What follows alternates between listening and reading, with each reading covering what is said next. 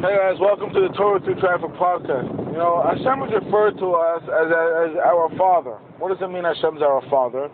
In what way is it related to us that Hashem is our Father? What does Father mean? I'm telling you, this past Shabbos I was in shul, and there's a guy in shul who gets me nervous. I know he gets other people nervous also, but whenever I'm in shul and I see people that are not my type, let's say, I try to think of something positive about it. I try to think of the way they're serving Hashem. You know, they do this, they do that. It's good.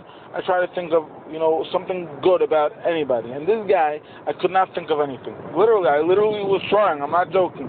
Maybe his haircut, maybe the way nothing. Comes in, he opens the window, it's freezing cold. He moves this chair over him. Everything is just the wrong way. Everything. He needs this, he needs that. He's making everybody crazy. But then I noticed something fascinating. His kid walked in.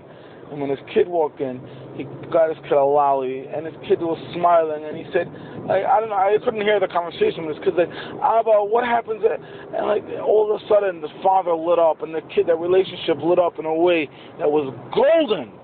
Golden, that's what it means. We say, Hu Elokeinu.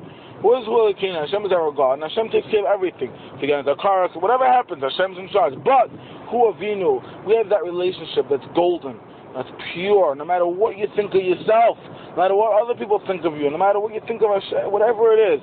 Have a great day. L'schus Binyamin ben Miriam.